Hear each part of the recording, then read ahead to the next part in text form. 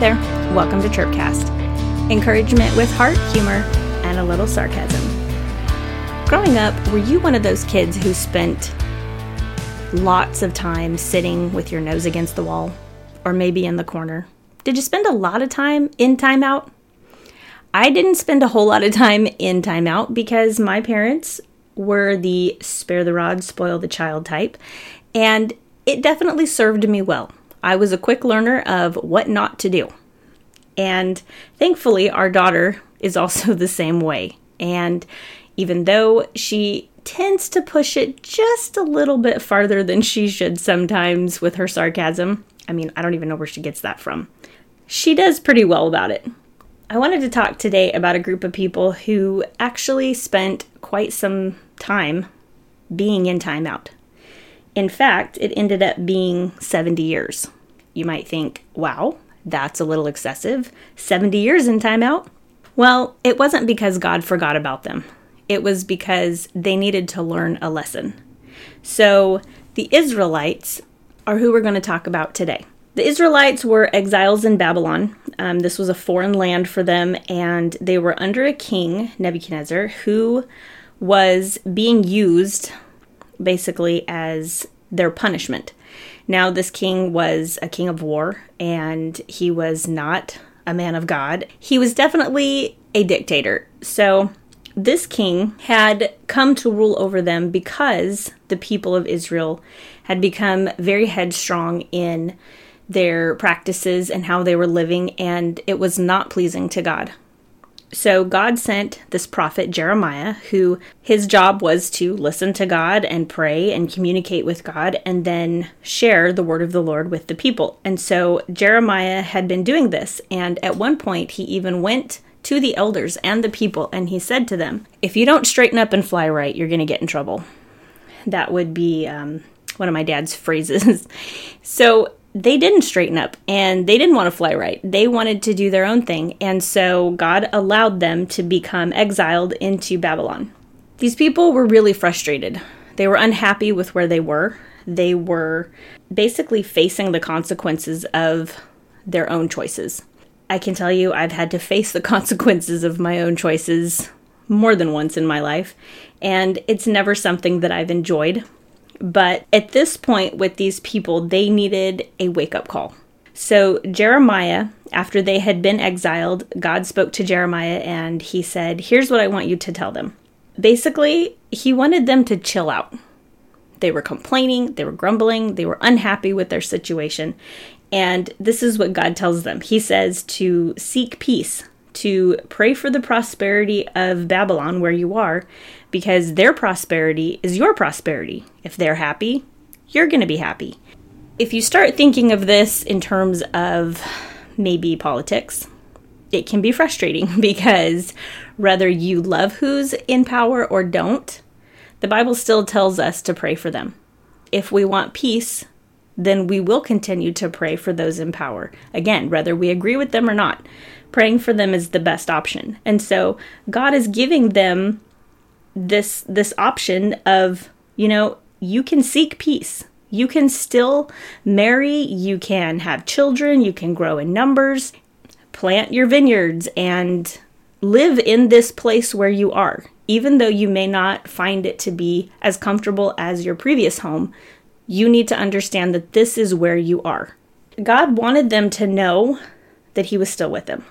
Even in the middle of being under a king who was being used to punish the Israelites, God had a plan.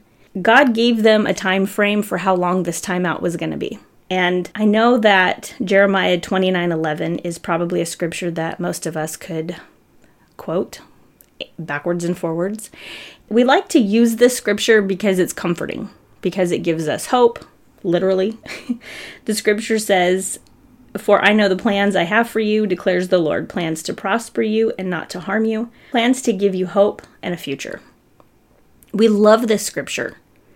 And I'm going to say, I'm guilty. I've got it framed and it's on the wall in my dining room. I love the scripture. But I never paid attention that God gave them this word in the middle of a very uncomfortable situation. God was showing them who he was and that he still cared for them, even in the middle of things being uncomfortable. And he was like, look, chill out. I've got a plan. I know what's going to happen. I know that this is not fun, but you were disobedient. And now this is what happens. These are the consequences of your own actions. And aren't we so like that? We get angry whenever our own consequences show up and knock on our front door. We're like, come on, God, I prayed that one time over that cheeseburger. How come you're not taking care of me now? We act like God owes us some sort of special favor just because we call ourselves Christians. And I don't really believe that that's true. I think that God is always trying to call after us. He's always calling our hearts towards him. But we have to really turn and face who he is and give him everything we have. So there was actually this really funny thing that happened last year. We were swimming, and my nephew Sharky, who is 5, was playing in the pool, having a great time with his little sister, and he happened to get a hold of a water gun. Now, we had told him, Sharky, do not squirt your sister in the face with the water gun. Okay. He had it. He was playing. Next thing you know, we turn around. She's squealing. He's laughing. Her face is soaked. And we gave him another warning. If you do that again, you're going to have to go sit in timeout. So he was pretty irritated about the whole situation. And he was like, okay. Typical 5-year-old boy. A couple minutes later, he turns around. He doesn't go for his sister. He turns around, looks me in the face, pumps the gun, and shoots water right in my face. Now, he knew that he was in trouble because I took my sunglasses off and I said, Sharky, go sit at the table and put the gun down. And he started in, no, it's okay. I won't do it again. I'm sorry. I won't do it again. And I said, no, you need to go sit down in your timeout. He was so mad. So he climbs out of the pool, tosses the gun onto the patio table, walks over to the chair, sits down, he crosses his arms, puts his knees up in the chair. Oh, he's so mad. You can see him fuming. And the funny thing about Sharky is he tends to talk under his breath when he's in trouble. Now, I know exactly how that is because I was that little kid too. I was always mumbling something under my breath. And so he's sitting in the chair and he's mumbling and we're kind of ignoring him because, he's in timeout. He doesn't get to have fun and play in the pool anymore. So he's sitting there for a little while and his mumbling starts to get a little bit louder. So I looked over at him and I said, do you have something to say? And of course, I'm thinking if he would just say, I'm sorry, he could get back in the pool. But he's sitting there and he kind of looks at me and he gives me the side eye and he says, well, if somebody didn't say something, I wouldn't be in timeout. And it took everything within me not to just start cracking up laughing. And my daughter and my mom were there as well. And both of them kind of turned their heads so that he wouldn't see them laughing because they knew he was just in so much trouble. And he didn't know when to stop. He didn't know when to quit talking and complaining about his situation. And I said, well, if you had been obedient, then you wouldn't have gotten into trouble. And he just wasn't having it. He just kept mumbling away and he kind of turned around and I said, okay, then I guess you have to stay in timeout. So he sat in that chair for the rest of the time while we were outside. Don't worry. I understand California heat. He did not die. He sat in the chair for a couple of minutes and then we ended up packing up and doing something different. But he was so mad. He was just constantly grumbling, even though the hard times and the timeout that he was sitting in was self-inflicted. He did not want to have any consequences. When we read the scripture, Jeremiah 29:11, for I know the plans I have for you, we read this scripture and we hold on to it thinking that it's just this tiny little special nugget in the Bible and that it doesn't really connect to anything else. But it does connect. It should connect to us if we read the whole story about why God would even say this. He wasn't saying it just because, he's the most loving and and gracious God, and, they could just say and do whatever they wanted to. He was trying to teach them a lesson. And basically that lesson was, even in the middle of the hard times, even in the middle of our own consequences, 1, he's still with us, and 2, he has a plan. We might not like God's plan, or maybe we like his plan, but we want it on our timetable. That's not exactly how God works. You see, God doesn't look at me and say, okay, Amy, what would you like? And then I say, here's my list. God is not Santa Claus. He is not just there to grant us our wishes and make us happy all the time. God is here to make us better. He's here to make us better people, to grow us so that we can in turn help other people, so that we can worship him, so that we can love him, so that we can dedicate our lives to the things that he has called us to. If the Israelites had constantly been given whatever it was they whined about, they would never have learned any lessons at all.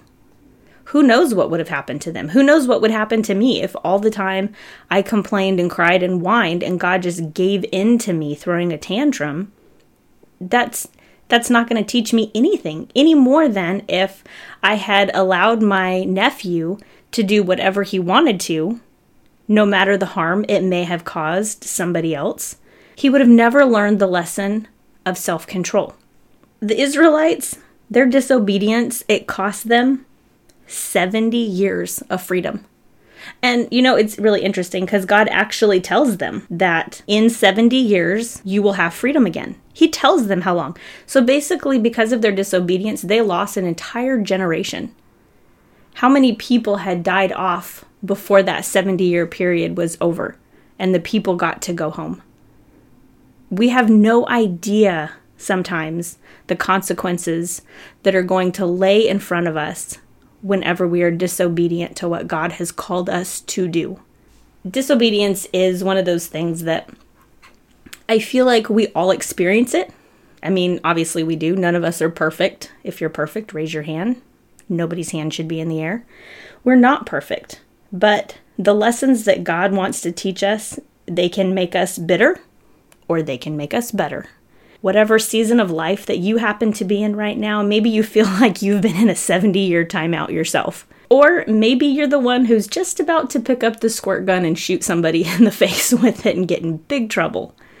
Wherever you are, whatever season of life you find yourself, know that God is with you and that he has a plan for you. Jeremiah 29:11, even though it's in the middle of this crazy story, I'm serious, guys, like super crazy story. You should read Jeremiah. It's so interesting. There's all kinds of things. I mean, people think that the newspapers are crazy. Try the Bible, for real. It'll keep you busy. During these timeouts of life, we have to ask God the question, Lord, what are you trying to teach me? What is it that I can learn in this season of timeout? Maybe you feel like you're waiting for something. Maybe your timeout's just about over and you can just see the seconds clicking away on the timer and you're like, I'm almost free again. What lessons have you learned? I hope that you were encouraged today, knowing that God is with you and that God has a plan for your life. And if you would allow him, he can teach you the most amazing lessons, even in timeout. We'll catch you next time.